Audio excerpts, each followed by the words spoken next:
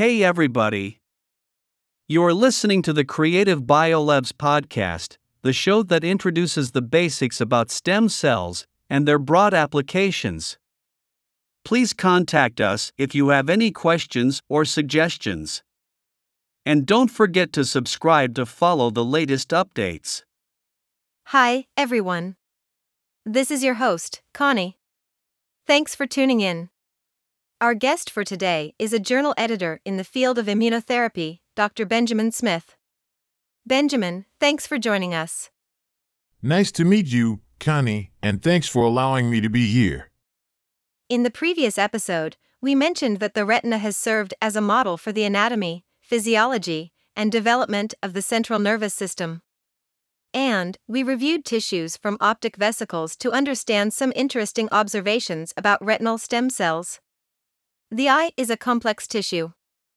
It develops from cells derived from the neural tube, neural crest, surface ectoderm, and mesoderm. The retina is the neurosensory tissue originating from the inner layer of the optic cup. In contrast, the retinal pigment epithelium originates from the outer layer of the optic cup. Both the inner and outer optic cup layers contribute to the formation of the ciliary body and iris. And stem cells have been isolated from the ciliary body and iris. Additionally, Muller glial cells in the retina have been found to divide and give rise to neurons in the early post-hatch chick. Well, our topic today will mainly focus on this discovery: retinal neurogenesis in post-hatch chicken. Benjamin, can you tell us anything about this? Sure. By embryonic day 12, retinal neurogenesis in most chick retinas had been completed.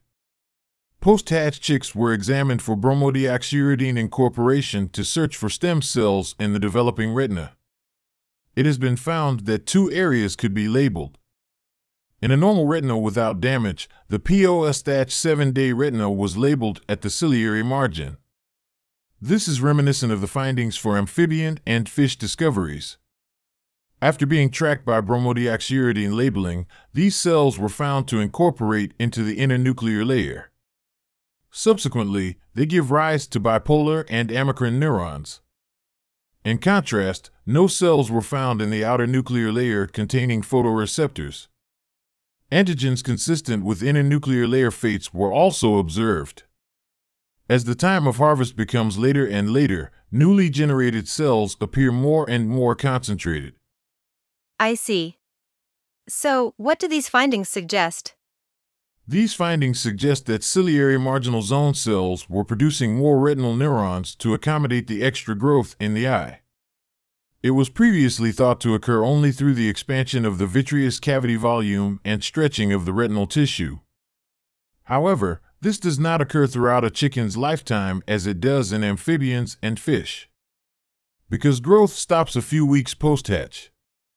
In addition, the number of mitotic cells in the ciliary marginal zone of chickens did not increase after the injection of the N-methyl-D-aspartate toxin. This is different from the response observed in Xenopus eyes. However, injections of epidermal growth factor, insulin, or insulin-like growth factor 1 did increase mitotic activity in this region. Furthermore, cells with gene expression profiles and processes consistent with ganglion cell fate were observed if insulin was administered together with fibroblast growth factor 2. You made it very clear. You just mentioned that the incorporation of bromodeoxyuridine labels two areas. One area is the retina at the ciliary margin. What is another area? Another site of bromodeoxyuridine incorporation can be identified in post-hatch chicks following the application of the toxin N-methyl-D-aspartate. This toxin mainly targets amacrine cells.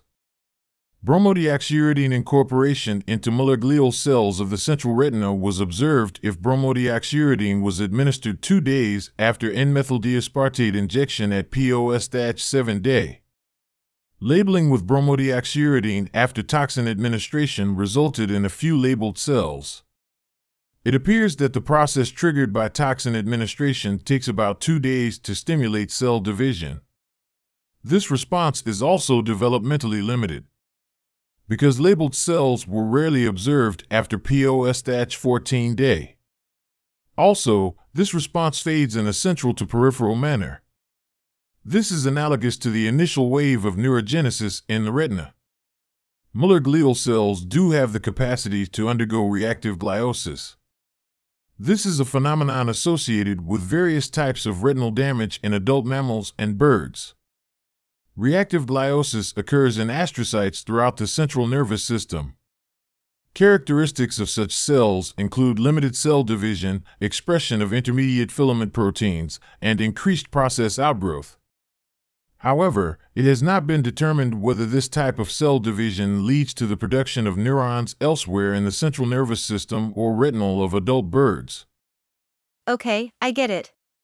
You mentioned earlier that the bromodeoxyuridine-labeled cells are in the inner nuclear layer. Do they contain Muller cells? Sort of. Bromodeoxyuridine-labeled Muller glial cells induced by toxin treatment are found in both the outer and inner nuclear layers. However, Muller glial nuclei are usually only found in the inner nuclear layer. Some of the labeled cells co-express two markers of retinal progenitor cells, and some express a marker of early retinal progenitor cells. Additionally, a small fraction of bromodeoxyuridine-labeled cells were found to have neuronal morphology, and they express markers of amacrine cells and bipolar cells. However, many cells transiently express a neurofilament marker. This is normally expressed on the horizontal cells and ganglion cells of the retina. The researchers found no markers of photoreceptor cells. Also, many bromodeoxyuridine-labeled cells persisted for at least 12 days in what appeared to be an arrest. The possibility of an in vivo environmental restriction on photoreceptor cell production was explored by culturing toxin-treated retinas. However, the genesis of photoreceptor cells was also not observed. I understand. So, can Muller glial cells in chicks divide without the toxin treatment? Yeah. In the absence of added toxins, the growth factor also stimulated the division of Muller glial cells in chicks. They subsequently give rise to neurons.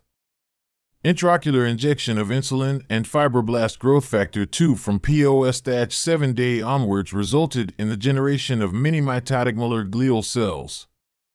14 days after the last injection, some bromodeoxyuridine-labeled cells showed markers of amacrine and possibly ganglion cells. In contrast, other cells showed markers of Muller glia. Like the findings after N-methyldiaspartate injection, no markers of photoreceptor cells were observed. To explore the types of toxins, and thus the target cells killed by the toxins, the researchers injected several types of toxins along with insulin and fibroblast growth factor 2.